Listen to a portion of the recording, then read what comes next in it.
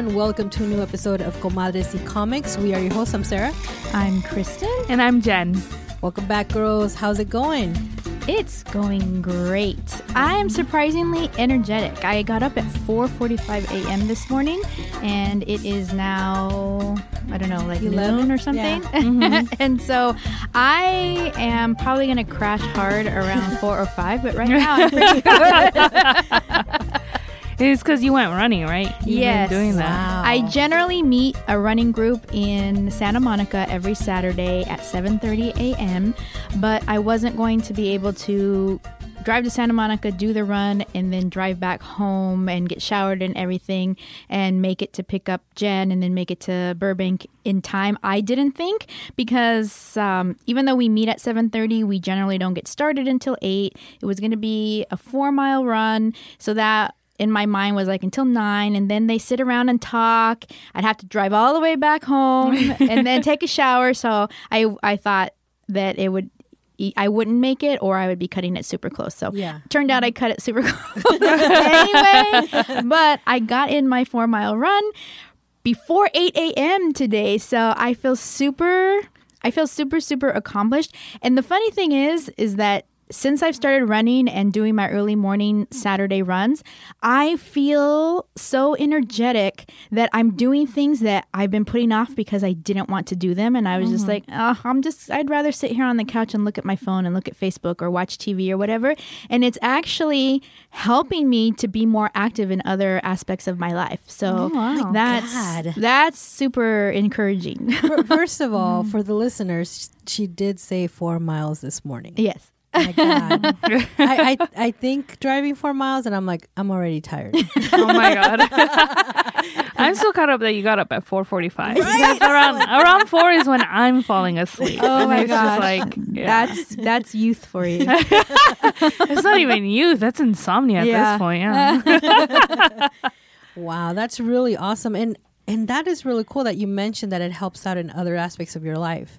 I just started thinking I'm going to finish like a project because I like to do crafts and I like to do it yourself kind of shit. Yeah. Mm-hmm. The other day I was cleaning the cupboards and some of the varnish came off. And I was like, what if I like sand all my cupboards and drawers and then paint them and redo the kitchen and I could do it myself. And then I stepped back into the kitchen and I was like, no, that's not going to happen. Yeah, speaking of motivation, I've been writing again. Oh, that's awesome. It's been a couple of years. It was my thing. It was my main thing. Even when I was in college and everything, I was still writing. But when I hit UCLA and for the past like 2-3 years now, I haven't really written anything.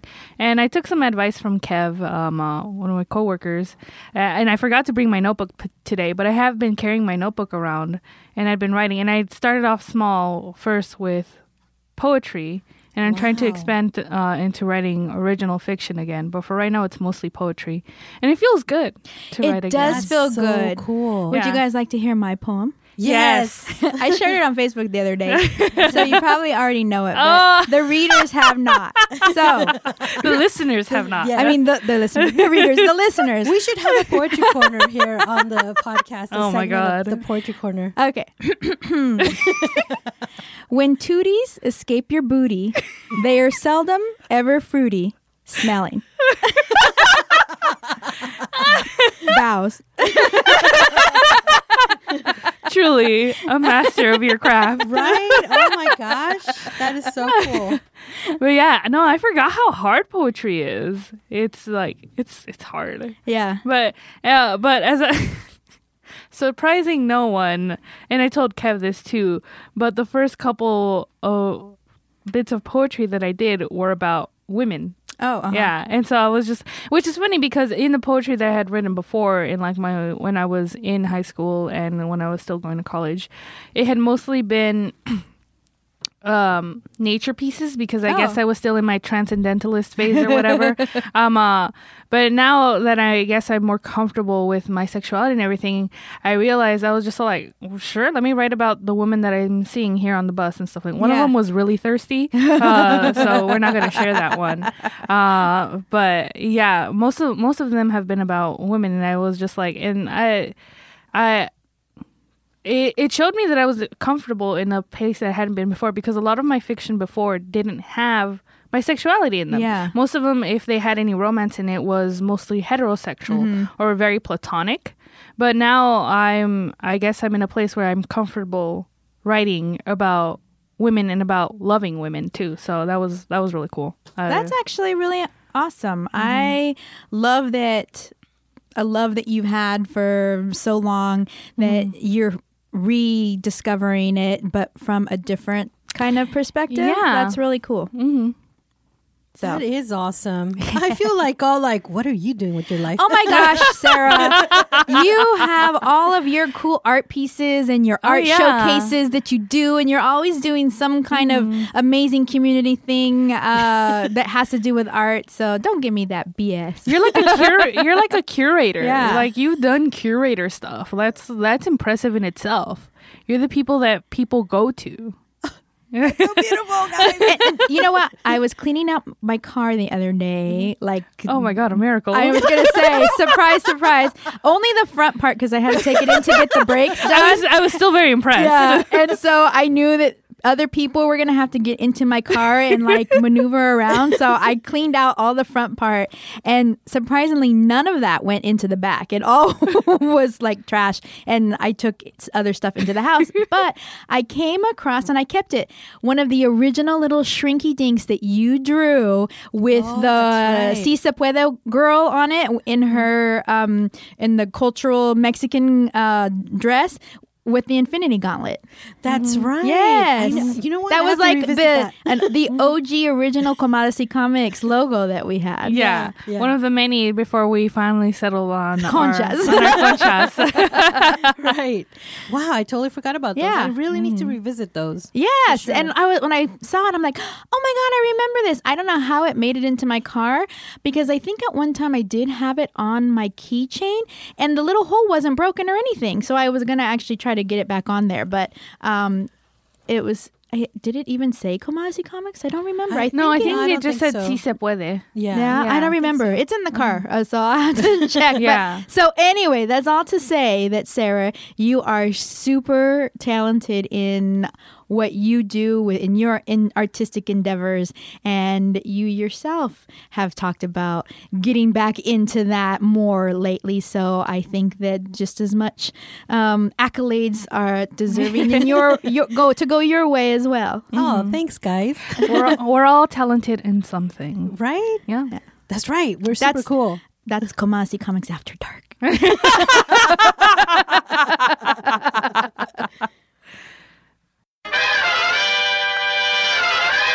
All right, guys, it's time for Chisme de la Semana. What do you have for us today? Okay, so this chisme that I have is super exciting to me, and it really just is chisme. There's no actual like facts that are out there, and Marvel hasn't come out to say yes, this is true or this is our plan or whatever. But a Marvel source, quote unquote, and it doesn't say who the source is. It could be the janitor for all we know.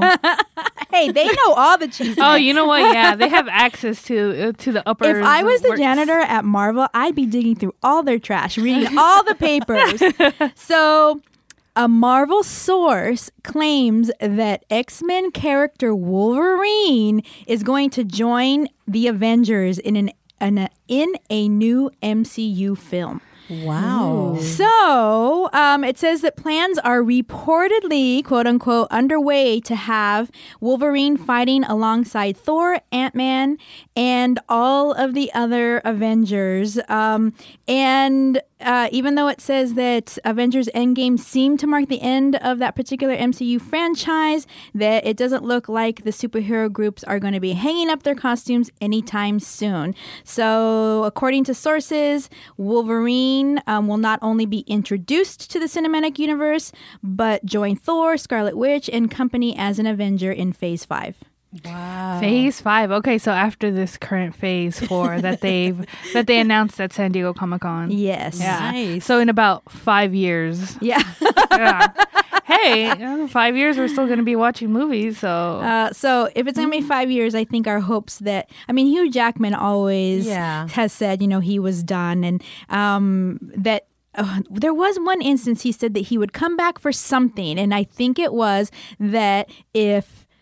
Wasn't it for a Deadpool movie? Yeah, I think that if it was to be a Wow. team up with Deadpool. Yeah, I think, I vaguely recall something like that. Well, he that would sends do him a something. lot of little love letters with like little what is it called? When he had that Hugh Jackman stapled on his face. Oh, yeah. One of the They have an ongoing... Yeah, I remember that. They have an ongoing thing. Yeah, a little fun little feud going back and forth. Well, I mean, since the Disney-Fox merger happened, a lot of these kinds of stories have broken because it opens, honestly, the door to a lot of characters, X-Men characters that are some fan favorites to be included into the MCU. So we can only hope. And I mean, having a Wolverine / Avengers movie, I mean, he just brings so much to just his snarkiness and just his whole attitude and character. He's just one of my favorites, so I would love to see that happen. Absolutely. Yeah, and I think I don't think they will reintroduce the X-Men into the Marvel Cinematic Universe. I think if they're going to be doing any more X-Men films, it's going to be standalone X-Men films out of not tied into the MCU. Yeah, simply because it's so tricky now. I mean, they have the whole or if they do, it's going to be an alternate universe kind of thing. Kind of what the whole Doctor Strange Scarlet Witch movie is going to be about, them going to different realities. Right, yeah. So maybe that would be how they introduce possibly the X-Men, but they would keep them separate. Is it going to be a movie or is it going to be a series? It's going to be a movie. Oh, Yeah. I thought it was going to be a series. No. Wait, this the WandaVision thing? No. WandaVision is going to be A series. Oh, Oh, okay. But Doctor Strange 2 is going to be... duh. Yeah. You said Doctor Strange, and all of a sudden I started thinking about Wanda and Vision. Okay. I mean, same. It's great. I love that relationship so much. I know, me too. And most of it comes from comics love, not movie. Even though I was happy to see it in the movies too. Yeah. Or at least hinted at. You know what? I didn't love it in the movies, but that was before I read Tom King's Vision. And then once I got the background and I was more emotionally invested, I actually kind of looked a little bit deeper into what I was seeing on the screen, and I appreciated it more. But in the beginning, I didn't think they really did it justice. Yeah, because I mean, I feel that a lot of people critiques were that it seemed very out of left field because there was no establishment. Oh, yeah. That's true. To me, I was just ecstatic that they put it. It seemed more like Yeah. an Easter egg to me than Right, anything. yeah. And it was just like a shout out to the people in the comics. Yeah. That are who actually read comics. reading- yeah. Who read comics? Read comics, people. the WandaVision love story is so fucking good. Yeah. And it's how it happened in the comics is really funny too. But everything that they've done with them has always been top tier for Yeah. me. It's really good. But yeah, anyways, going back to Wolverine. So yeah, I feel like that's the most logical way that they would do it. Or if they would ever do the X-Men, at least that's what they would do it. I'm more excited because at San Diego Comic-Con, they said that they were working on something for the X-Men. For the Fantastic Four. Oh, that's right. Yeah. That's right. Whether that's comics or movies-wise, we don't know yet. Yeah. But that seemed really cool. All I know is Hugh Jackman has some pretty big shoes to fill, and it's going to be hard for me to let that little crush go. But I haven't been disappointed in a lot of casting in the MCU, even though my initial reactions before I've seen movies have been like, that's not going to work. But I've always been really pleasantly surprised. Oh, absolutely, so, yeah. I'm putting my faith into Marvel and this new Wolverine movie. Yeah. I mean, after Logan, it's gonna be like, who's going to be that good again? Yeah. Yeah. What if this is? It's a rumor, but what if it is X-23? Oh my god, That would be awesome. That would be cool. Like Yes. as soon as you said "what if," I was just like, "Oh my fucking god!" Yeah. That's like literally they just said, and it seems to be kind of the direction that they're going with. Exactly. Too. Exactly. I would love that. Because all it says is Wolverine, and she is Wolverine. Yeah. Right, exactly. Okay. Yes. I'm in. I'm ready.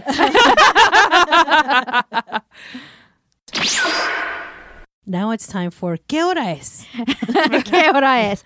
Es la hora de la cervecita. Woo! So today we have a beer that we've actually tried before, but an earlier iteration. We have the Stone Brewery Woot Stout. Woot Stout. Wood stout. And it is a special collaboration between Drew Curtis, Will Wheaton, and Greg Koch. And it's called Farking Wheaton Woot Stout. And this is the this is the 2019 what is it? Not run, brew? I don't know. What do they call barrels? I don't know. But anyway. And every year, Vintage? I guess that actually works. Every year since 2013, Will Wheaton has collaborated with Stone to create this yummy Woot Stout to be released during Comic-Con.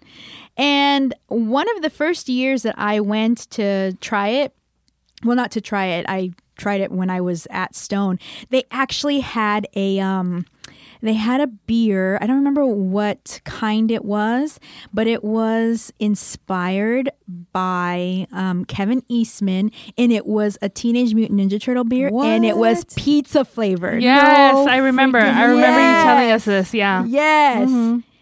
It was gross, but it was so cool. It's a cool concept. Yes. Maybe not so great Yes. execution. So anyway, this is Stone Farking Wheaton, and just a throwback to the original time we did this, which I don't remember if it was 1 year ago, 2 years ago. Oh, it's Will Wheaton, not Joss Whedon? Yeah. I talked about the beer for like a good 10 to 15 minutes, actually saying Joss Whedon instead, and talking about Joss Whedon until I was like, wait, how did I get off? It's Will Wheaton. So Will Wheaton, which isn't he obviously he's not a little boy anymore, but wasn't he on a Star Trek when he was a kid? Next Gen. Wesley, Wesley Crusher. Wesley, that's right. Shut up, Crusher. Wesley. Yeah. Yeah. Okay, so And he's also evil Will Wheaton in The Big Bang Theory. He plays himself with an ego. I thought it was cute. I don't think I've ever seen any of those episodes. Okay, so the back of the bottle says it's a kick-ass amalgamation of flavors. It says, over the years, Stone Farking Wheaton Woot Stout has become one of our most anticipated annual releases. And not just because it's an astoundingly flavorful beer concocted as a collaboration between Fark's Drew Curtis, nerd royalty Will Wheaton, and Stone Brewing co-founder Greg Koch. It's the incredible label art adorning this beer over the years that has elevated to the pinnacle of beer geekery and beer geekery. This year's gloriously awesome artwork comes from the talented hands of comic artist Alan Davis, who has worked on some of the most iconic comic book series of all times, including Uncanny X-Men and Justice League of America. His depiction of a hero who channels our iconic Gargoyles' guardian powers to battle against the evils of the world of beer is a fitting representation for this year's label and for the relentlessly intense flavor of this intergalactic imperial stout inside. Wow. So, did you say nerd royalty? yes. I can't wait till that's my intro. Nerd royalty, Sarah. And it says that this stout is brewed with pecans, wheat and rye, and 1/4 aged in bourbon barrels. And that all mixed together makes for an astonishingly high 11.5% ABV. Oh my God. Yes. Well, I Good guess thing I ate.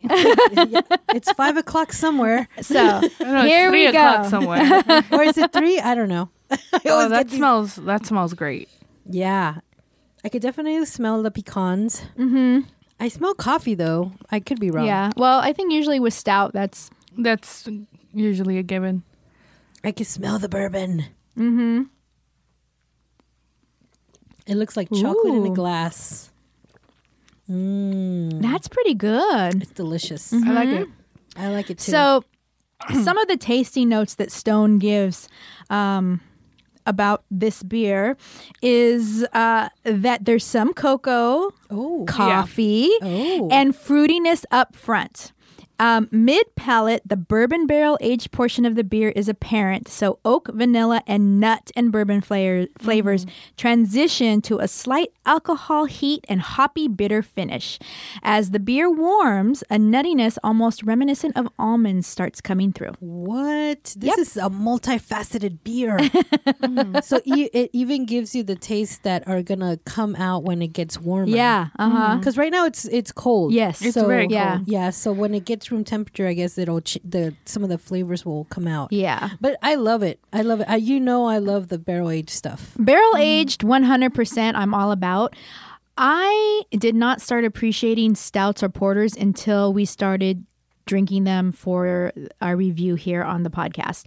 I was a 100% wheat and IPA girl and really stayed away from the stouts and porters because I am not a coffee drinker, and that is the number one flavor that would come out on my palate when I would drink them. And it was, to me, I feel like I'm just drinking cold brew coffee. And I do not like, when you see me drinking coffee, you know I've had a hard night and that I'm like super dragging because I'm not a coffee drinker. Wow. And so I it wasn't my preference, but I'm really learning to appreciate them and to like them. And that actually surprises me a lot. But this is really, really good.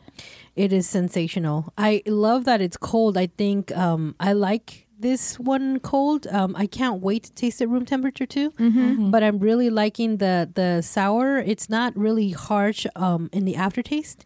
But I love the smell. I love the color. I love the taste. It's really impressive. And yes, I could see why people wait for this every year. Yeah.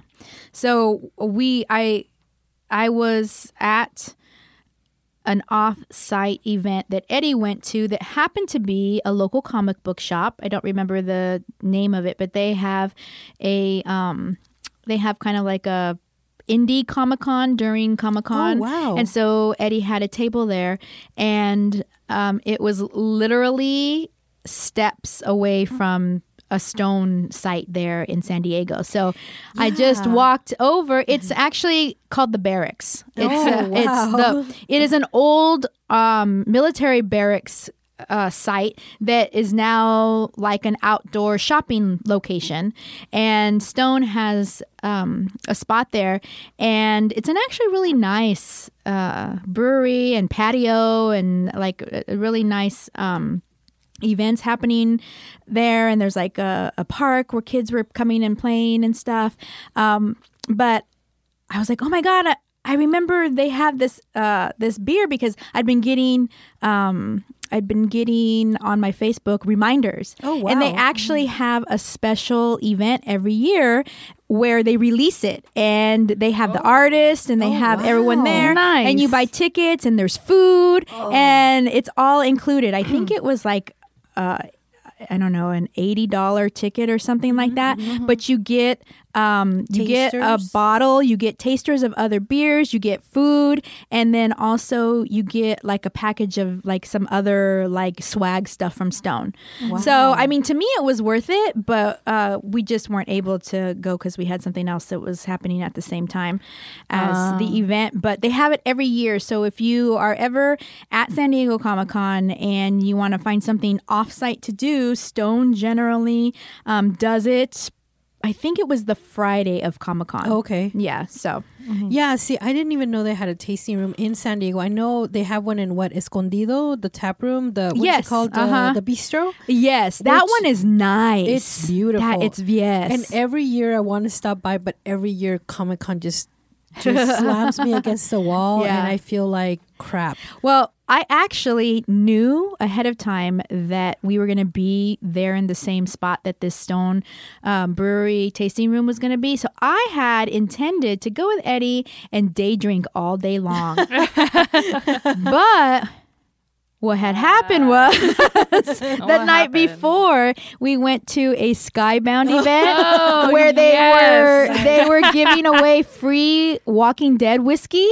Wow. And I had my fill of Walking Dead whiskey, and the I saw your next posts. day They were I great. was not about day drinking. yes, day drinking. So I feel really bad about wasting that opportunity, but oh my god. You know, instead what I did? I spent the most money I did at the entire Comic-Con at this little tea place that was there. And I Oh, went in and I nice. did some tea tasting, and I bought some different little teas and an infuser and stuff, and I spent $68 on tea. Oh, that's Oh, awesome. wow. That is so cool. Yeah, I saw your posts. They were great. I was like, why am I not there? Oh, it's Friday. I had to work. That's right. Oh my god. Oh yeah. Yeah. Womp womp. Well, next year. I For don't know if they're sure. going to invite me back. First of all, I'm not going to ask. so do not drop my name, but because we all were invited, but I was the only one that was able to go. Imagine, oh my gosh, if we were all there, it's probably a good Oh thing. my god. But Next year. yeah, so next year you can make up Do for you know it. how many bottles of tequila can fit in my purse? Well, I found out it was 5. Well, not tequila, whiskey. Oh, whiskey. Yeah. But it was an awesome night. That night, actually, I got to hang out with Matt Hawkins. I got to know. hang out with John. I don't remember his last name, but the writer of Chew. Yes. Oh, yeah. Yes. Yeah. I love that. And got to hang out with the writer and artist of La Voz de Mayo, Tata Rambo. Right? I know. I saw that picture and I'm like, I need to be in that picture. Can you guys just, like what is it? Photoshop Photoshop me in? And they're like, where are you? And I'm like, I'm working. Yeah. So it was free food, it was free drinks, and there were zombies walking around. It was really cool. I'm so jealous as I drink my beer. And actually, it's a little bit room temperature, so I do taste the nuts. Yeah. Yeah. So, are you ready to rate? Yes. Yes. I know consecutively I am the one that rates it higher, but honestly, this is definitely a 5 for me. So, our rating system is It's a full- yes, it's a 1 to 5 rating system where 1 is flaccid, 2nd is initial, 3 is partial, 4 is full, and 5 is rigid. And then if it's a beer that we absolutely are crazy about, it's a Super Saiyan. It's a 6 out of 5. So I'm going to go rigid on this one. Okay, For sure. yeah. I love coffee, so this one just does it for me. This tickles my fancy on so many levels. I also like nuts. These nuts. I had to stop myself from saying these nuts when you said it earlier. Oh my god. All right, so Jan, how about you? I really enjoyed it as well. I once you said cocoa, I could taste it, and I could taste the coffee, and I like the bitterness towards the end because it reminds me of just straight up dark coffee. Yeah. And how I used to drink that. Can't do that anymore. It gives me anxiety. But I enjoyed it a lot, and I had a little bit towards the end when it was perfectly room temp, and you definitely get a very nutty flavor from it. So I enjoyed it a lot, and I'm gonna go with Sarah, and I'm gonna give it a rigid. Nice. Yeah, definitely. So I'm trying to block out all the coffee flavor in my mouth, and the cocoa for sure. Like, I don't know if you ever, as a kid or even as an adult, thought it was a good idea to put a spoonful of baking cocoa into your mouth because you thought it was going to be like my God. Hershey Quick. Oh my Lord. I've done the Hershey Quick one. I've Yeah, not done yeah. the cocoa one. Oh wow. Well, as a kid, I did it, and it was not the same, FYI. But that flavor, the actual cocoa, like ground baking cocoa flavor, I taste that, and it's really. I'm not a chocolate person either. There's probably people out there listening and is like, "What's wrong with this woman?" Right? But I like it here. Yes. And the nuttiness and everything. I'm getting there. I'm learning. I'm trying, but I'm gonna give it a full, just because still there's like I'm stuff, yeah. I'm still trying to get over that little hump. But it's really good, and I definitely would drink this again. That's Like fair. I think I could drink the whole bottle and then be totally wasted because it's an 11. No, for sure. 11.5. Yeah. Yeah, that is a beer that I would have to share. So, well, going to, two different things. You know what? Yeah, that is perfectly. I would most likely finish the freaking bottle on my own. Okay, so Especially since there's particular tastes that come in as a warmer beer. I think this is great. You could actually drink this by yourself, and you could take your time. I because find that then- interesting yeah. how the the it beer evolves. changes. Yeah, it's like a mood ring. Yeah. A mood ring of beers. That's funny. And now it's time for our book review. And what are we reviewing today?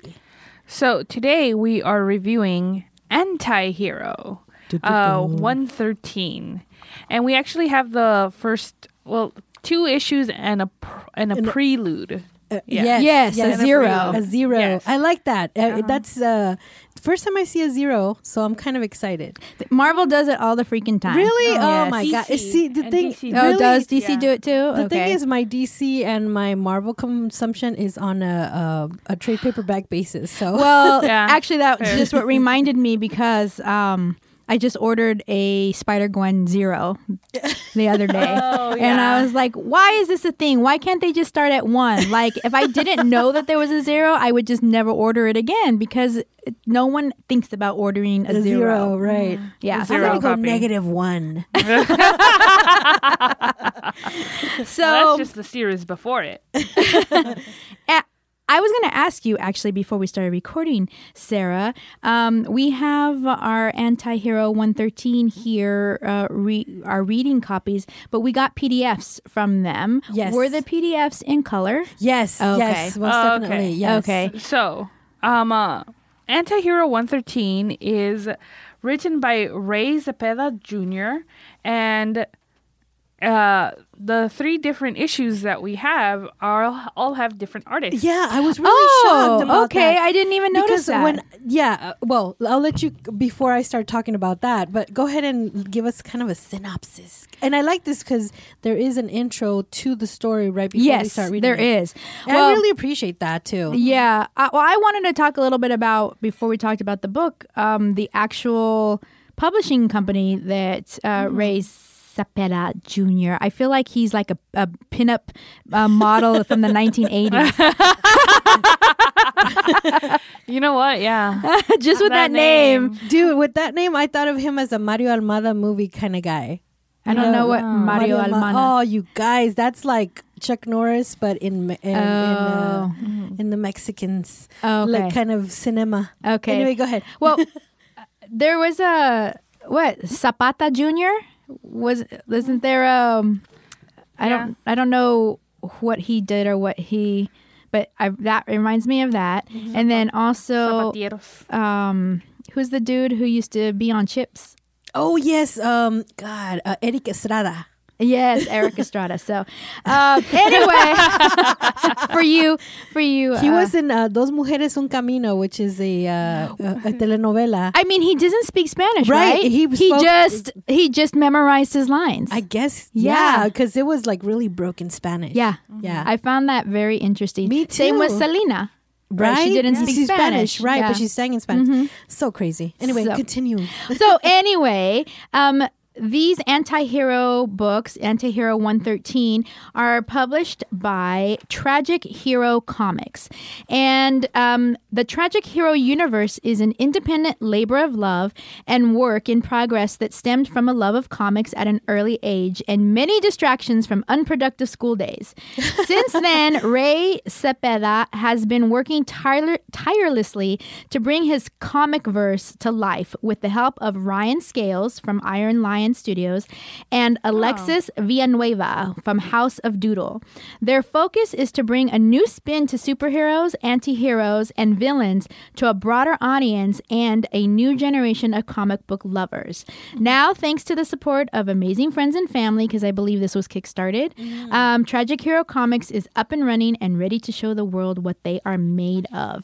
So I think this is like one of their first offerings to the world, Anti-Hero 113. And the story is about a secret society known as the Department of Advanced Research and Knowledge, better known as DARK. And they are attempting to create the perfect soldier. Where have we heard that before? Right. But they're doing it by secretly testing on the youth of America. Years later, the project is suddenly shut down without so much as a word, and every test subject is subsequently tracked down and terminated. Or so they thought. As it turns out, 113, which I was wondering, like, it's so weird, Anti-Hero 113, where's this 113? Well, here we go. As it turns out, 113 of the original test subjects managed to slip through the cracks because they had failed to yield positive results from the testing done to them as children. Not only did they survive Dark's massacre, but they managed to stay hidden for years until something put them back on Dark's radar. So in these books, you find out how it all goes down. And I think that is a good enough intro. Absolutely. Absolutely. I want to start off by saying that my favorite issue, which you guys have frequently stated, the first two issues have to grab you in order for you to continue. Yeah. I was on board from issue 0. Yeah. It was just so good. It was very well done. Yeah, I Yes. liked it a lot too. I love the way the writing is done. It was really great. The art I really loved in issue 1. It was really intriguing and sort of like, I mean, I don't want to spoil it because it's so good. I really want you guys to go out there and get this book. I have a question. Did you read it black and white or color? I read it color. Okay. Because Yeah, I read it off I the liked it computer. so much that I actually... Sometimes it doesn't bother me to read it Yeah. in black and white. No, I'm going to take that back. That's a lie.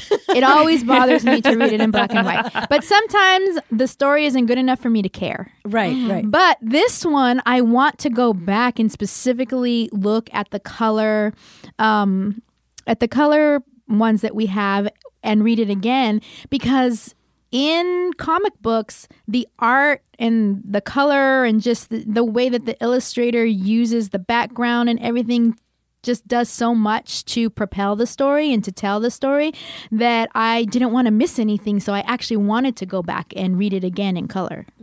I think you should. It's really good. I do believe it. And it's funny because I'm going to be real. When I first looked at the cover art for these, Oh, God, yes. I was not impressed. I was not on board. I was like, why? I was very underwhelmed Yeah. Yes. by the cover. And look, the saying "don't judge a book by its cover" can apply to people, but it should 100% still apply to books. Because let me tell you, I'm 100% judging a book by its Yeah, cover. yes, right. That's how I got into Twilight the first time around. I was just like, oh, it can't be that bad. Wrong. So, but I guess in this case, it does apply. Yeah. Right. Because the artwork inside issue number 0. Okay, I really like the artwork inside issue number 0. I was not as fond of it in the other issues because they were just so different. Yes. And I liked chapter 0 a lot. Yeah. And I thought that's how the rest of the artwork that we're going to Yes. get. Yeah. But after I was just like, okay, I think that once I looked at it, and I was just like, oh, there's a different artist each issue. I was Right. just like, okay, I can get used to it. But I still enjoyed it because the storytelling is Yes. very Yes. good. Yes. And look, I can forgive a lot in a book and Yes. in a comic book too.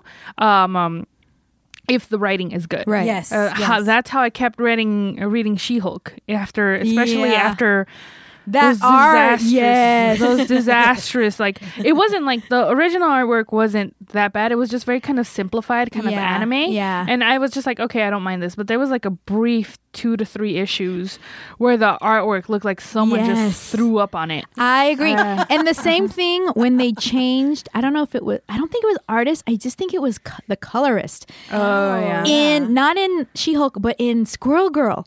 And it was so Yeah. jarring to me.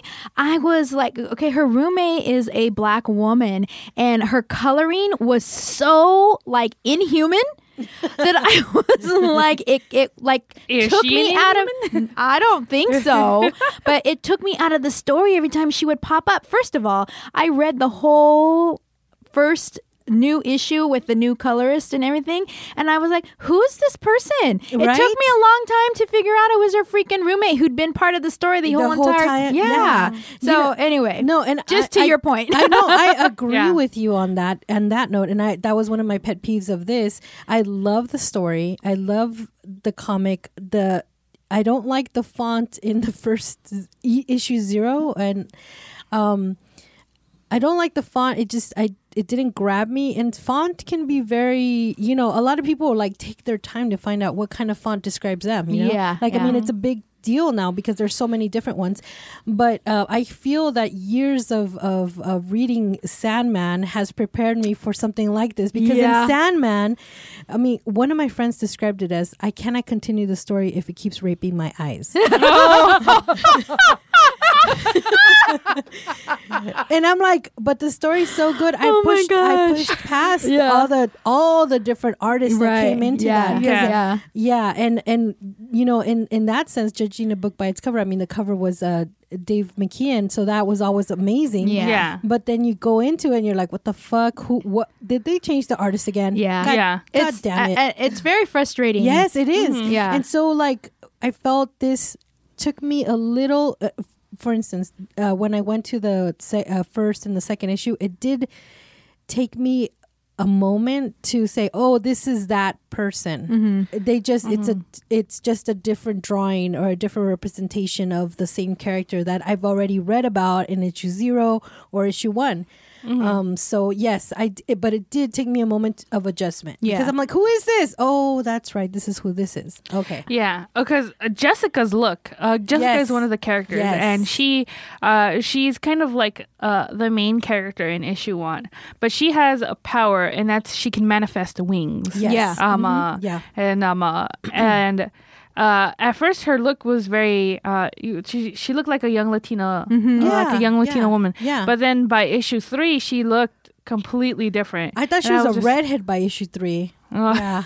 I was like, is she ginger? What? She's like, what's going on here? What's going on? Yeah.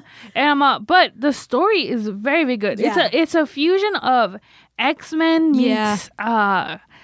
Stranger Things. Uh-huh. With the whole Yes. child experimentation Yes, going on and yes. everything. So like these kids weren't born with like the Right. X-Men, but it's like it's very kind of almost Legion / The Gifted. Yes, yes, yes, yes.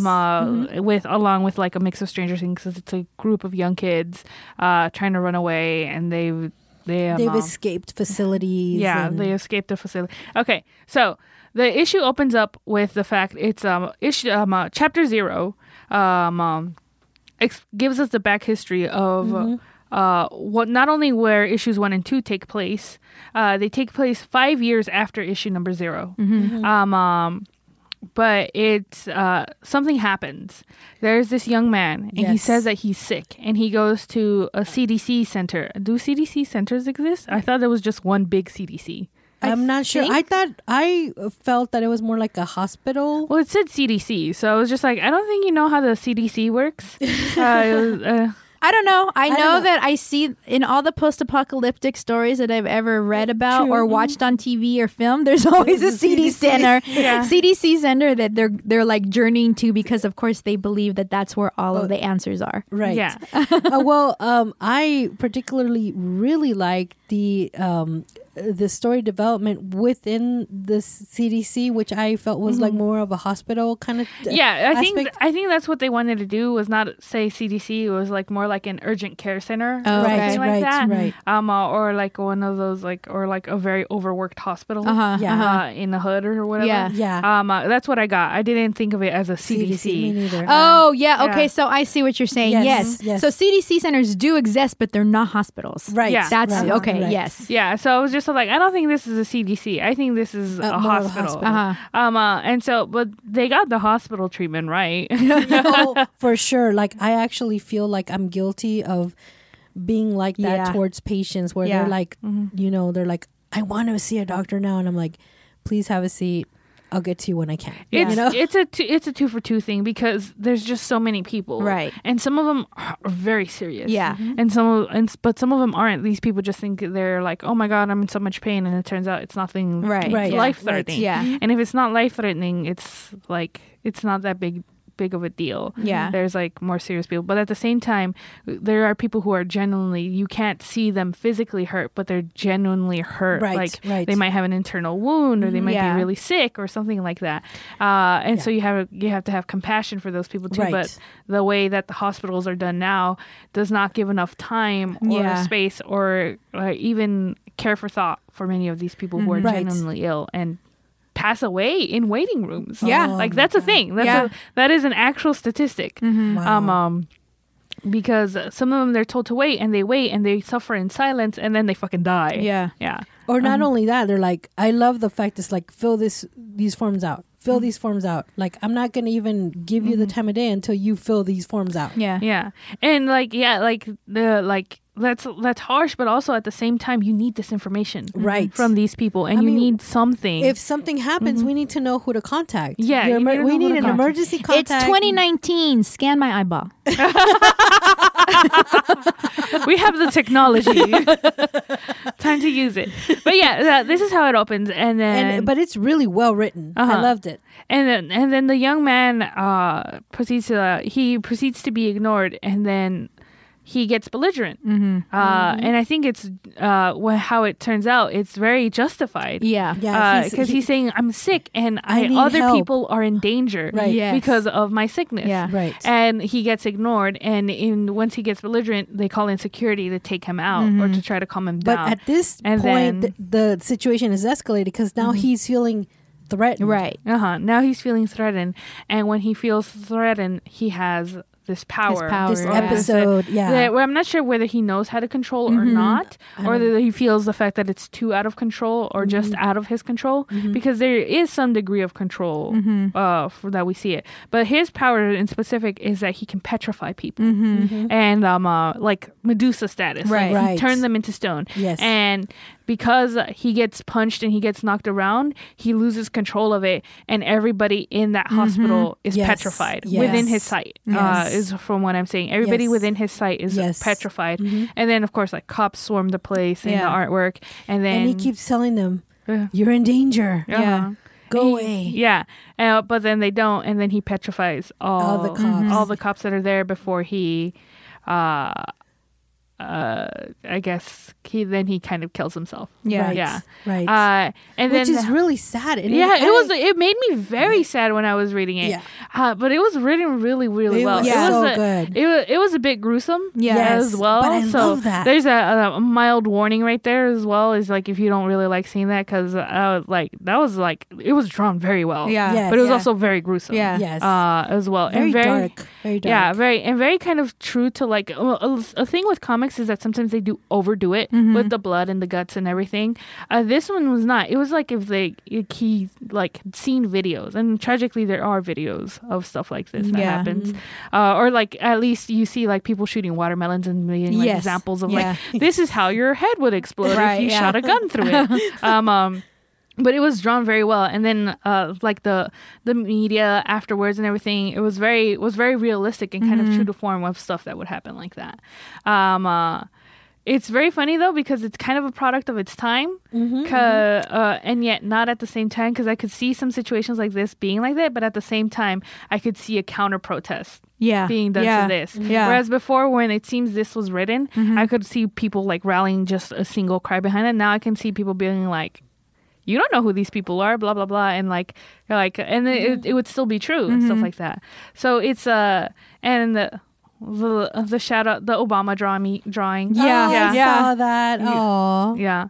I miss you. He's still here. So it was very well done.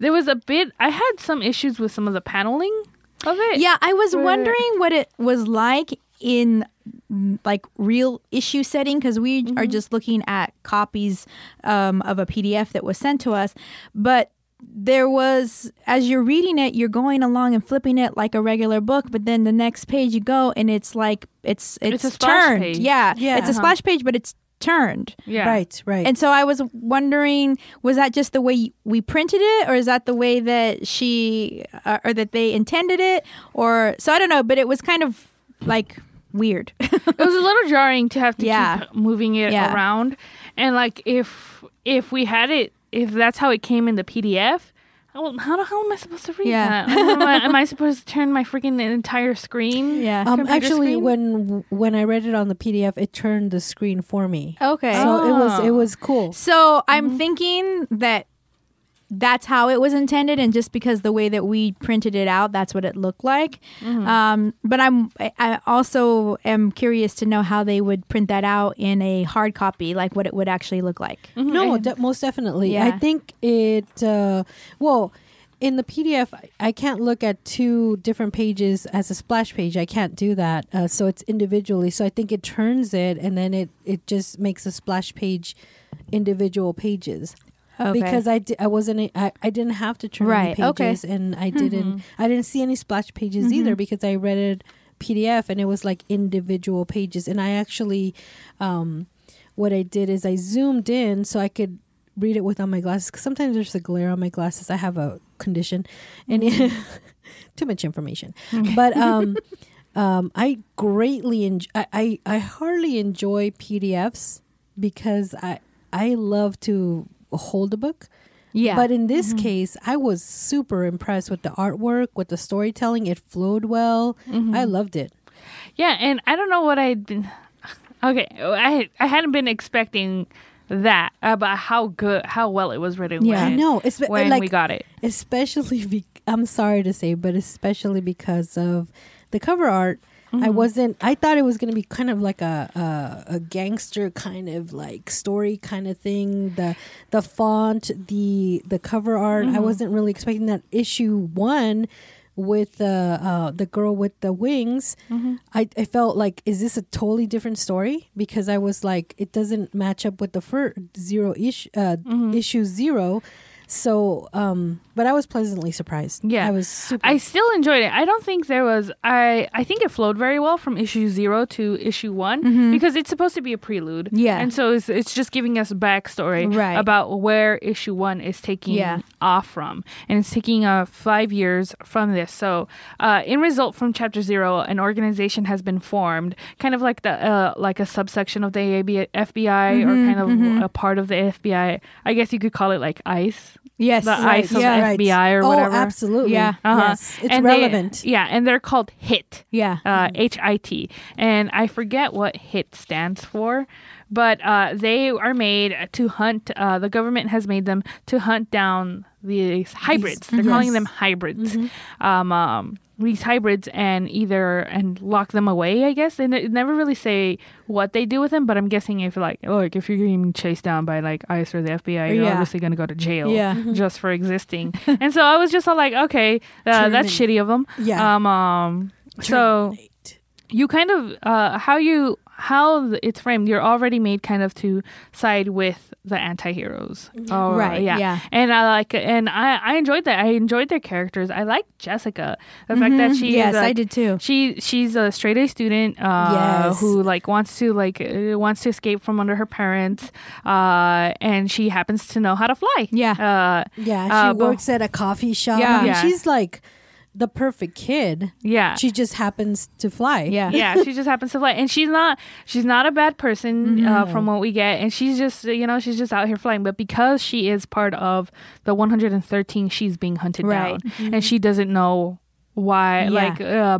Yeah. She basically doesn't know why this is being done to her, and she just wants to go home throughout the entirety of Yeah, that's what she keeps of issue saying. one. I just want to go home, want to go home. And And then it's- they're yeah. telling her, you don't get it. You can't ever go home. Yeah, and you know one of the things I loved about that part of the story is that they made it a point to like strip her from her dignity, strip her from her identity, and label her and brand her, and that was like, I almost felt like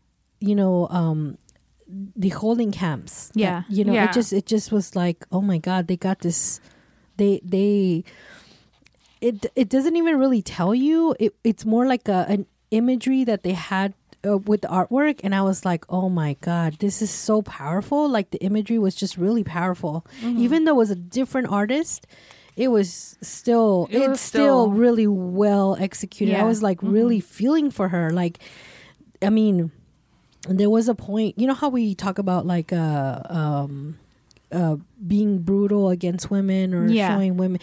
They didn't even have to show it. There was Yes. like there was a kind of a, I don't know how to say it. It was from the way they drew her. Yes, yes. And like her facial reactions. And Yes. just how she was you- reacting. We you knew could tell what that was she was happening. Yes. Yeah. We knew Yeah. what was happening. And I appreciated that Yes. as well. I mean, that speaks to the skill of the artist artist. and the writer Yes. that they don't have to show it in such brutal fashion to convey what actually happened. Exactly. That's you took the words right out of my mouth. Because Yeah. that's exactly what I needed to say. It's like they conveyed what happened. I didn't need to read it. I didn't need to see it. It just the expressions leading up to it. I knew what happened to her. Yeah. And that speaks volumes about the artist, about the writer. Yeah, and it was I liked issue 1. So we get her story, and she's now in this facility. She has been detained by Dark instead of Hit. Yes. And these two organizations are like on opposite ends of the on the spectrum, but they're still doing the same thing in that they're locking these kids, because But most I of feel them are like kids. one side is like has a permanent solution in mind. Yeah. Yeah. The other one is just a holding. Yeah. Like they don't really know what they're going to be doing with these kids. They're just arresting them. And I was just so like, that's fucked up. Yeah, it's horrible. Yeah. And the thing of it is like by issue 2, see, this is what I love about this writing. Not only does it give us like a good student like Jessica, but it also gives us the other type of hybrid that is just insane. And I love that so much. When you know what? I'm sorry. I love that character. His name, I believe his name was Tommy, and his it seems that his power is to cause pain. Yes, he can manipulate the pain sensors. Yeah, yes. And he's straight up like batshit crazy. Yeah, and I love it. It's like the guy with the glasses. So you don't never see his eyes, and he looks like a little nerd, and he's wimpy or whatever. But like, it's like that girl in Twilight. She's like pain, and then all of a sudden, oh, I know who you're talking about. Since I rewatched all the Twilight movies. Jane, Jane. It's so unnerving because you see them, and they look like regular little wimpy kids. Yeah. But they will fuck you up. And Yeah. I love it. I love it. Uh-huh. I'm all here for it. I Yeah. love that character. And it scared me. It Yeah. actually, when I was reading him, and I was like, wow. Very creepy vibes. Yeah. Yes. Uh-huh. And then in issue 1, we kind of meet the ensemble cast that later yes. forms on in issue 2, and it's Jessica. Mm-hmm. And it's also The guy sorry. who is Green Fire.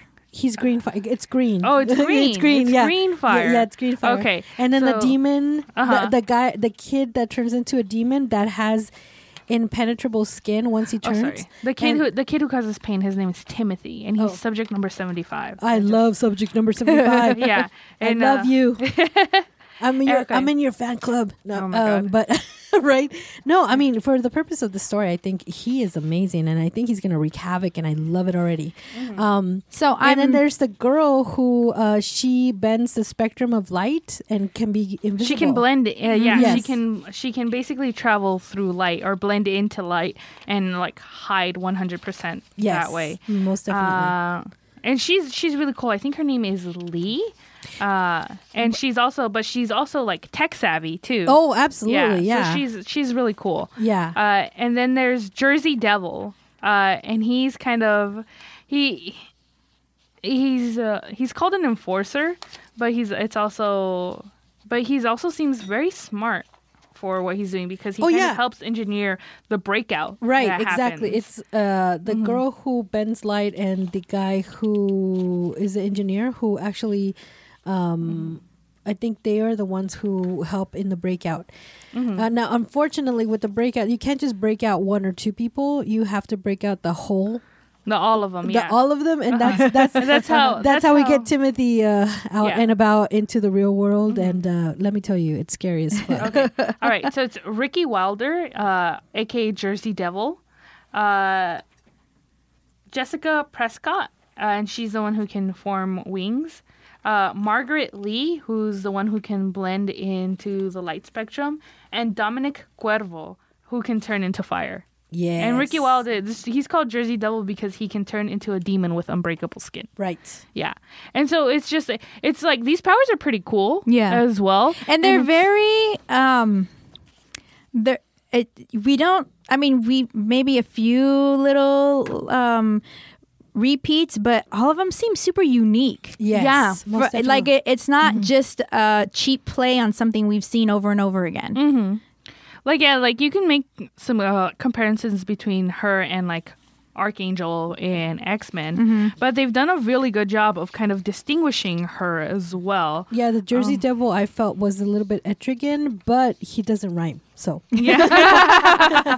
No, he does not. Not only that, I like how they describe them because they give the repeated description. I love that. Yeah, it's kind of like a little side bubble where they describe who they are, their age, and their power. So Ricky, who's Jersey Devil, he's 17. He's an enforcer, rebel scum, goonie. I like that. Yeah. Rebel scum. Goonie. Goonie and mutates into a demon with unbreakable skin. Margaret Lee, she aka Wiz Ninja. She's also 17, a ninpo master, hacker, wizard lover, and ability to hide in the light spectrum. Right. Jessica Prescott is aka Jess or Anne. She's 18, former student, mad crush on Bill Murray. Kinetic wing generation, allowing speed and flight. Yeah. So not Yes. only that, no, can be really fast apparently. So that's how kind of like they make them like individuals, definitely. And I guess by limiting themselves to only 113, you can be a bit more unlike the X-Men who has like, this person can like make their spit really hard or something. Yeah. Like, Make their spit really hard. yeah, so it's a bit ingenious by kind of already giving themselves a limitation on how many of these they can have. They can be a bit more unique in their creations of them. And then Dominic Cuervo, who's my favorite. He like when he was first introduced in issue 1, aka Dom, 19, former bully, punk, anger issues, fire form manipulation. So not only does he have like kind of like he gets engulfed in flames and you can like see his skeleton, very Ghost Rider. He can also manipulate fire. So And not only that, I mean, there's cute little comic Easter eggs in there. So he, one of the guys, he has a van that is fully stocked, sort of like a bug out bag, but it's a van. Yeah. And he gets clothes, like, I guess, donation places. He like ravages them and then he puts it in his van. And so the manipulator of fire, he has a shirt that says Misfits, but it's spelled wrong. Yeah. Oh yeah. And I think that has to do a lot with you can't use this imagery in Copyright laws. But it's so cute. He's like, because he's a former bully, he says, I want to beat myself up. Like, I feel like I want to beat myself up. Yeah. It's like, it's super cute. I mean, it's scary, it's well written, and there's comedy in it. So I really love this book. Yeah, it's really funny. So like it starts off dark and it has a bit of like that hint of darkness in it, but it's really fun and I really enjoyed it. So and I think it fits really well because none of these kids are superheroes. Yes. Right. They're Yeah. definitely Right. they're definitely you They're can just- kind of see the anti-hero stuff in them because they're just kids. You're right. Yeah. Yeah. And so then kids fuck up. And Yeah, I mean, they're just trying to get out of this place. I mean, we don't even know where this is going. I mean, obviously, they're good. One of them is a former bully, so he turned a new leaf. Yeah. So, but then you have Timothy, who's just fucking scary as fuck.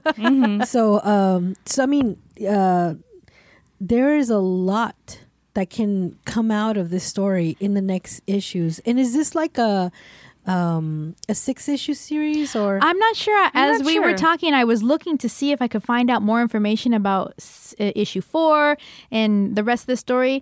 Each of them was crowdfunded. So I'm not sure if there is plans. I mean, I'm sure there is plans, but I'm not sure if there are plans for something soon. It seems like it's a good story that at the end of them all coming out, they'll probably do maybe another crowdfunding for a trade paperback to do it all together in one. But I was looking for some information and I was trying to find out like when the new one's coming out or like if there's anything else offered that we didn't read, but I haven't found any information. They have an Instagram, they have a Facebook, there's some old Indiegogo projects that they have up, but they don't have I couldn't find a website anywhere. okay? Oh, interesting. And in the back here, they don't really tell us like a place you can go to support us or like any of that either, which is bummer. But it's called Antihero 113, done by Tragic Hero Press Comics, Tragic Hero Comics Publishing. And Chapter 1 was called Be Careful What You Wish For, and Chapter 2 was called Runaways, which I think is very apt. Yeah, absolutely. Because it has a very... in the book club, we had talked about what is Marvel's greatest strength, and it's ensemble cast. And I think this has that really good feel to it as well, because you already have like a great cast of characters who have come together due to like a shitty situation, and now they're gonna kind of go into like, how are we gonna get out of this? Chapter 2 ends on a cliffhanger, and I really want to know how it ends, because it was a really good cliffhanger. Like, I am so here for this. Like, you had me at hello. I'm ready. I'm ready. Like, I want to know more. I want to know more. Yeah. And big shout out to the writer. I mean, he has got me by the balls, which I don't have balls. Oh my god. But So on their Facebook, Tragic Hero Comics Publishing is their Facebook, and they do have an email there that is antihero113@gmail.com. Their Instagram is Tragic Hero Comics with an X. So Tragic Hero COMIX. And then Twitter is also Tragic Hero Comics with an X. And the only website that is in any of the social media directs you directly to their closed Indiegogo campaign. So I'm assuming that means that they don't have a website yet, but How old is it that they were using Indiegogo? I was just like, what is Indiegogo? oh, you never heard of Indiegogo? No. Yeah.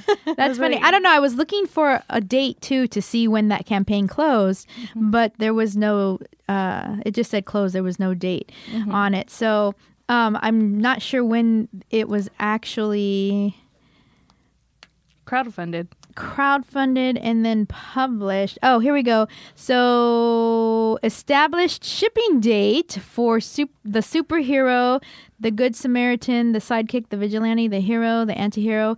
I don't know what all these are. Oh, those are the different levels. Okay, got it. So established shipping date was August 2019. 2019. So this is very very recent. Oh, okay, recent. okay. Yes.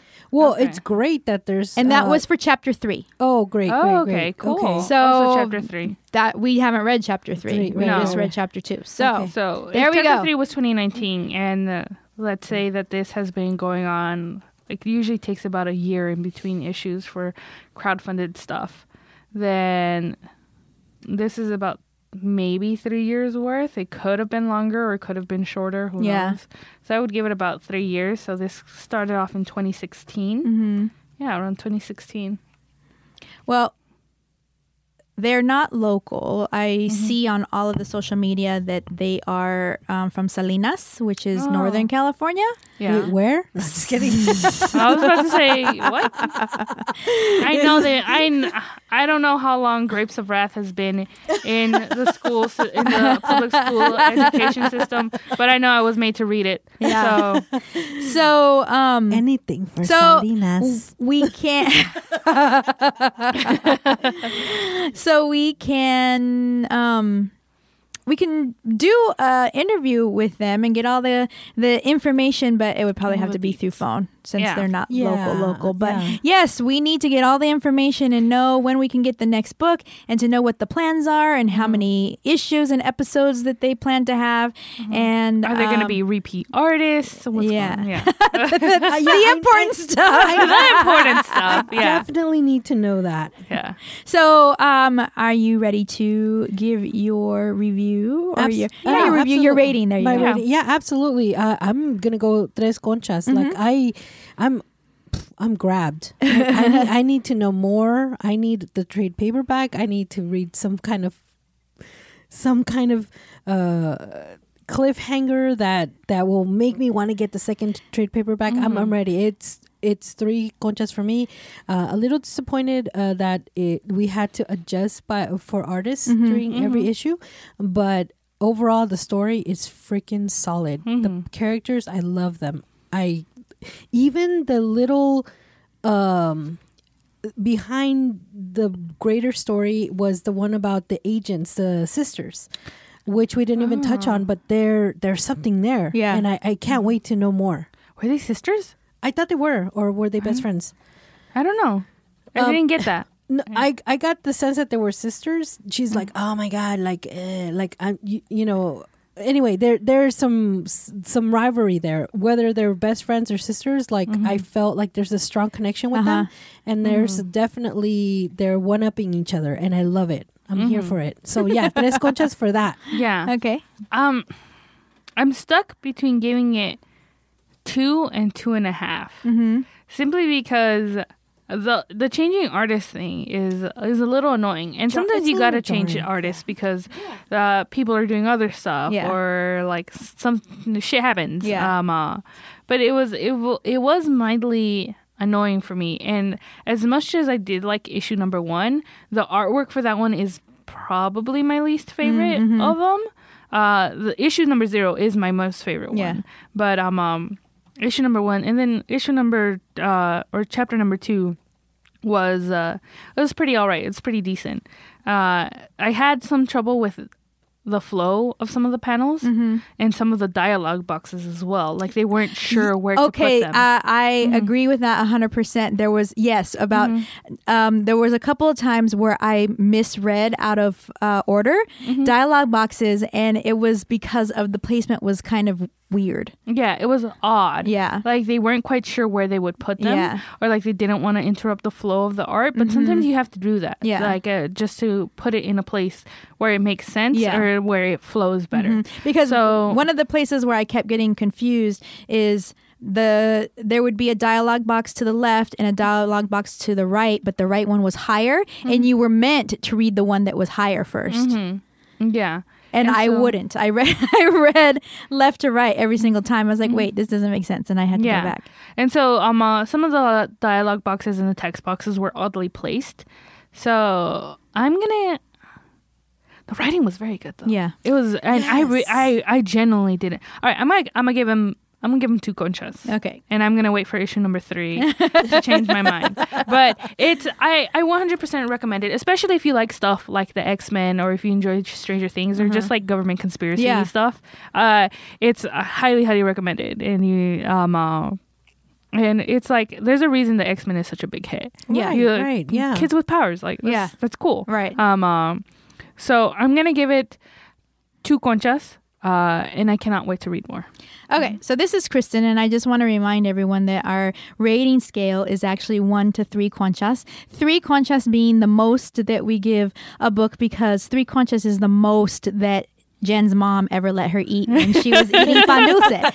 So, I can relate to that. and I think one of the comparisons that we haven't made yet, even though we keep saying the word, is The Runaways. And that's what I kept thinking about when I was reading this. And I am a big fan of ensemble teens with superpowers, outcasts, all that kind of good storytelling stuff. And yes, the storytelling is amazing. I really enjoyed it. The black and white thing, which is not the fault of the artist or the writer, it was just happened to be how I received my copy to read it, was I think a detriment. And the fact that the writing was so well done and the story evolved in a way that it made me want to go back to read it in so color. Naturally, yeah. Yes. I do want to read this in color. Yeah. Says a lot about it and says enough to me to give it 3 conchas. Exactly. Yeah. Fair. Agreed.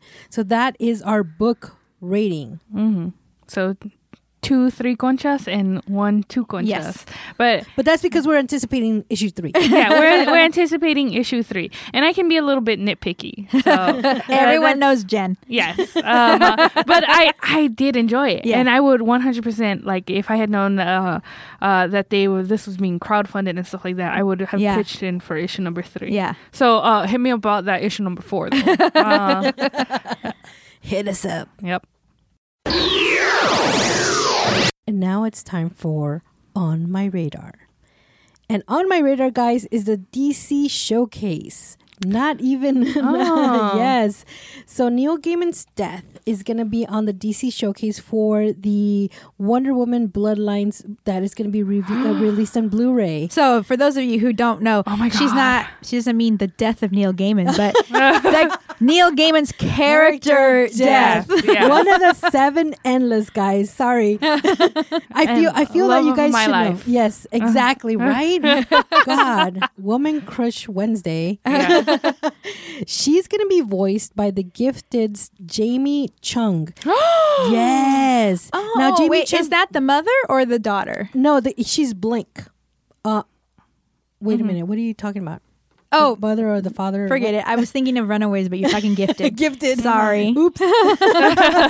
She's Blink from The Gifted. Okay. And she was in Sucker Punch. She's Mulan in the Once Upon a Time TV series. And she was also Miho in Sin City's Dame to Kill 4. Okay. Which one of my favorites, Miho, was fucking awesome. I watched Once Upon a Time Again just for Mulan, and it was actually done really, really well. And they were kind of like aiming for a lesbian love story between her and Aurora, and I was just all like, I'm here for that. Yes. How did you reach into my elementary school mind and pull that out? Genius. That is super. And then once cool. they stopped showing up, I was just like, I'm over the show again. But yeah, oh my gosh, so Yeah. she's voicing her? Yes, Wow. she's gonna be Death. Wow, I'm gay. I mean, we all know the DC showcases are super awesome. We had Spectre. We had the one with Catwoman. What else did we have? Anyway, there are several showcases that are super awesome. They stem from 15 to 12 minutes and part of an attachment to like a bigger animated story. Like in this instance, it's the Wonder Woman Bloodlines storyline, which is like an hour and 20 minutes. But that's kind of like a bonus feature, the the DC showcase. But yeah, even though they're like 15 to 12 minutes, they're really packed with information. And I'm just like, DC's really slaying on the animated series stuff and the animated movie stuff, all that. I mean, I think... Oh, DC cannot be beat their animated stuff blows Marvel's animated stuff. Oh, absolutely. Out of the fucking park. Really? Yes. Yeah. Oh, I was going to Like- say, what about Spider-Verse? But that's not even Marvel. No, that was Wow, wow. which is why I said it, because I kept that in mind. That's not Marvel. That was fucking Sony, and they blew that out. Yeah. So you know what? I'll take The what I can get. animated short is directed by Sam Liu. He did Justice League versus the Fatal Five and is written by J.M. DeMatteis, who did Batman Bad Blood. Yeah. So that's pretty interesting. Also, it's gonna focus on death, of course. Have we all read The High Cost of Living? Because that shit is the bomb. I don't think Kristen has. I have. Girl, you gotta get on that shit. Is that one of the books in Sandman, or what? Is No, that? this is a short story. I think it was like 3 or 4 issues. It was 4 issues, and it was okay. a side series that Neil Gaiman did for Oh, that. but in the Sandman Universe. Yeah, Got of it. course. Okay. Yeah, and what's it called? Leonard Nam from Westworld. He's gonna voice Vincent. Who Vincent will be he's an artist with unresolved inner demons, meeting a mysterious girl who helps him come to terms with his Unresolved inner demons. creative legacy, And in the eventually Sandman death. universe, that might actually be demons. Most definitely. Yeah. It's cool. It's so he what's it called? So yeah. The disc, Vincent and an artist? Oh, yeah, interesting. and the disc will also include the Cheetah Ferocious Archemy featurette. So that's Arch Enemy? featurette Arch enemy. Arch Enemy. Yes, I'm sorry. Oh, sorry. What did I say? Archemy? Whatever, guys. I can't talk English. I've drank this 11-point beer. So there's going to be a sneak peek to the Red Sun, which, by the way, yes, I'm here for that. I was gonna say I don't care about Cheetah, but I have forgotten about that till right now when you Yes. said that to me. Yes, the Red Ooh. Sun, guys. If you guys have not read it, you can actually go on YouTube and type in Red Sun. And somebody actually read it while they put like animated the pictures in. Oh, really? So if you have no time to read it, maybe you can just stream it while, I don't know, on hold, which is what I do. But yeah, it's a great kind of Elseworlds. Yes. And it's amazing. Red Sun, guys, check it out. So yeah, the premise of Red Sun, for those of you that Yes. don't know, is simply what if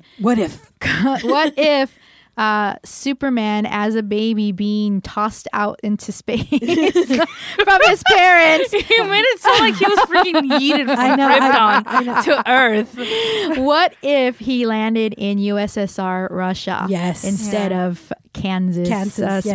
Smallville, Kansas, USA. So and then and the it goes from story there. evolves from there. Yes. I mean, if you guys saw Red Sparrow, that kind of, it just gives you kind of an insight. But yes, Red Sun was magnificently written. Yes. And the ending just fucked my life. The ending was really good. It was amazing. Not fucked my life, fucked my world. No, wait, no. Fucked my brain. I don't know. that? Is Rocked your world? Rocked my world. There you go. Oh my god. Is it? You can get it on trade paperback anywhere. I can't say enough things about it. But Could have also said blew my mind. blew my mind. There you go. Yes. Mark Millar. That's right. I Yes. couldn't remember Mark who. Yeah, Millar. Mark Yeah, Millar. I know a lot of people are not fans of Mark Millar. I really like Mark Yeah, Millar. I Mark think- Millar is very hit or miss for me. I like him. I like when he hits, he hits. Yeah. Like Yes. it's like really good. Well, he's the one that they bought, that Netflix, he sold his Millar Yeah. World to Netflix, and then something Oh. happened, or Hulu, I don't know. I think it was Netflix. I think and it's then Netflix. something happened, and then there was a stop put to it or something. I don't know, but they were supposed to be developing a lot of his works into independent creations for Netflix. And then we just kind of, there was like this big buzz about it, and then it kind of just dropped off. So I'm Maybe not sure. they're all still in production. and Maybe. it's just like Yeah. not. Yeah. It, like hasn't been. But I was released all yet. about it. I But was yeah. very into it because I really like his stuff. And some of his recent Jupiter's Circle and Jupiter's Legacy. I really Top like Jupiter's tier. Legacy a lot. I did not like Reborn though. I didn't read Reborn, but I did read Huck, and I really liked Huck. Oh, Huck was good. Yes. Like I said, he's very hit or miss. And it's just it depends. But yeah, he's good. Yeah, most definitely. Sometimes bad, but he's mostly good. So that little on my radar is full of all kinds of little nuggets of right? of gold. Yeah. Thanks, Sarah. And now it's time for Juntos y Fuertes. So this is Kristen, and today I have something that's kind of really interesting and kind of hits upon some of the stuff that I used to do in my non-comic career before I worked in retail side of comics. But Juntos y Fuertes, this episode is about a book that is going to be published by Boom Studios called Big Black, Stand at Attica. And it's a graphic novel biography of Frank, quote unquote, Big Black Smith. And it's co-written with Jared Rainmuth. And the art is, I don't know how you say this name, but Amezian.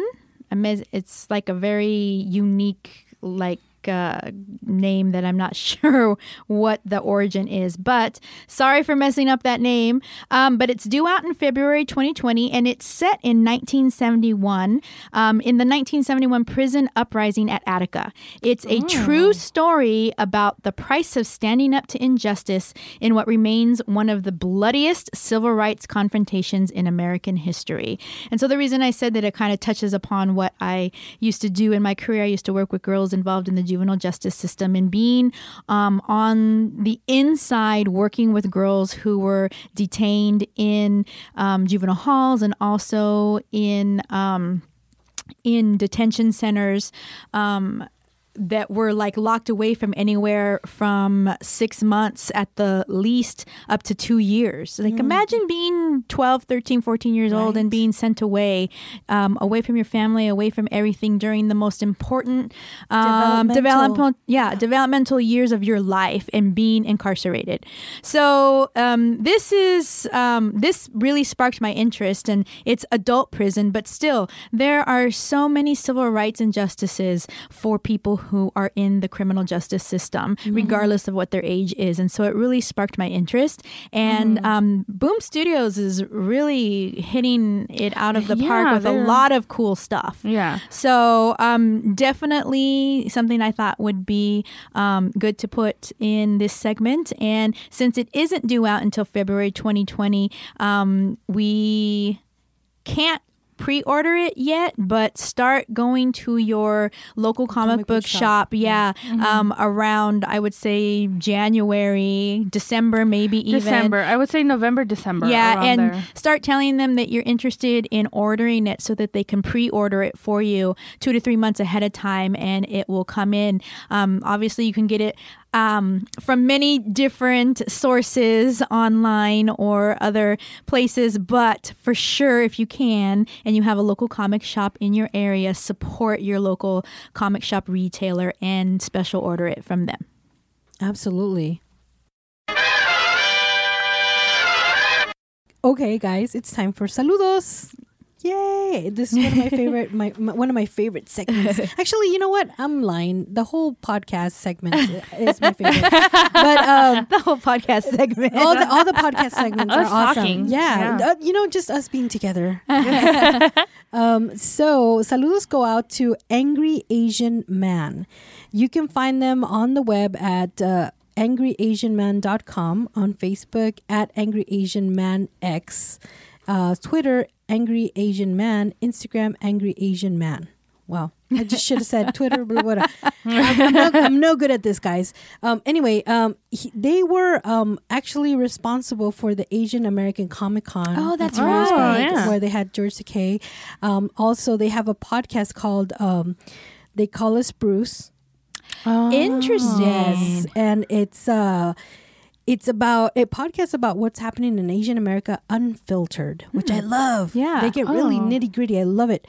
They have about 69 episodes out. The latest one they had, they have a lot of very interesting guests. One that I can remember offhand was I think her name is Sharon, and she's Bruce Lee's daughter. Oh, okay. Oh, yeah. Yeah, so they interviewed her, and you can find their podcast on Apple Podcast, Stitcher, and Google Play. And one of his little synopses, he says, "I'm not as angry as you think. Yes, racism angers me, but I'm not here sitting in front of the computer hating Whitey or plotting revolution. This is a subject that has always interested me, pointing out racism and noting any and all appearances of the Asians in mass media and popular culture, the good and the bad." That's what I'm saying. They're like really nitty gritty. Yeah. They talk about it all. I mean, they don't just focus on the positive stuff. Yeah. Yeah. It's something I care about, so I've created a little space on the web for it all. I suppose the angry part sometimes scares people, but rest assured, I'm pretty civil, reasonable guy. Just don't cross me. I love it. I mean, oh my gosh, they're so amazing. They actually they record live when they go on location. Okay, yeah. And they also record in studio. It's quite amazing. Again, you guys should definitely follow them. Follow them on Facebook too. They have all inclusive things that are happening in Asian American culture. So that's again, Angry Asian Man. It's hard to miss because it's such a cool name, Angry Asian Man. So Very memorable. Yeah, definitely memorable. So those saludos goes out to angryasianman.com.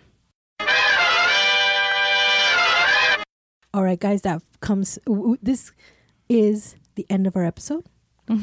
Where can they find us, guys? You can find us on... Where can you find us? On Instagram at Comadres y Comics. And on Twitter at Comic Comadres, where you can DM us as well. We have an Instagram. Yes. Comic Comadres or No. Comadres y Comics? I just said we had an Instagram at Comadres y Comics. Oh my God, dude. Seriously. Oh, Lord. Well, we have a Snapchat, Comadres y Comics, which we try to update with all the stuff we're currently doing, like events, conventions, all that cool stuff. And also, you can email us directly at comadresycomics@gmail.com. Yes. So we have been your hosts. I'm Sarah. I'm Kristen. And I'm Jen. Bye, guys. Bye.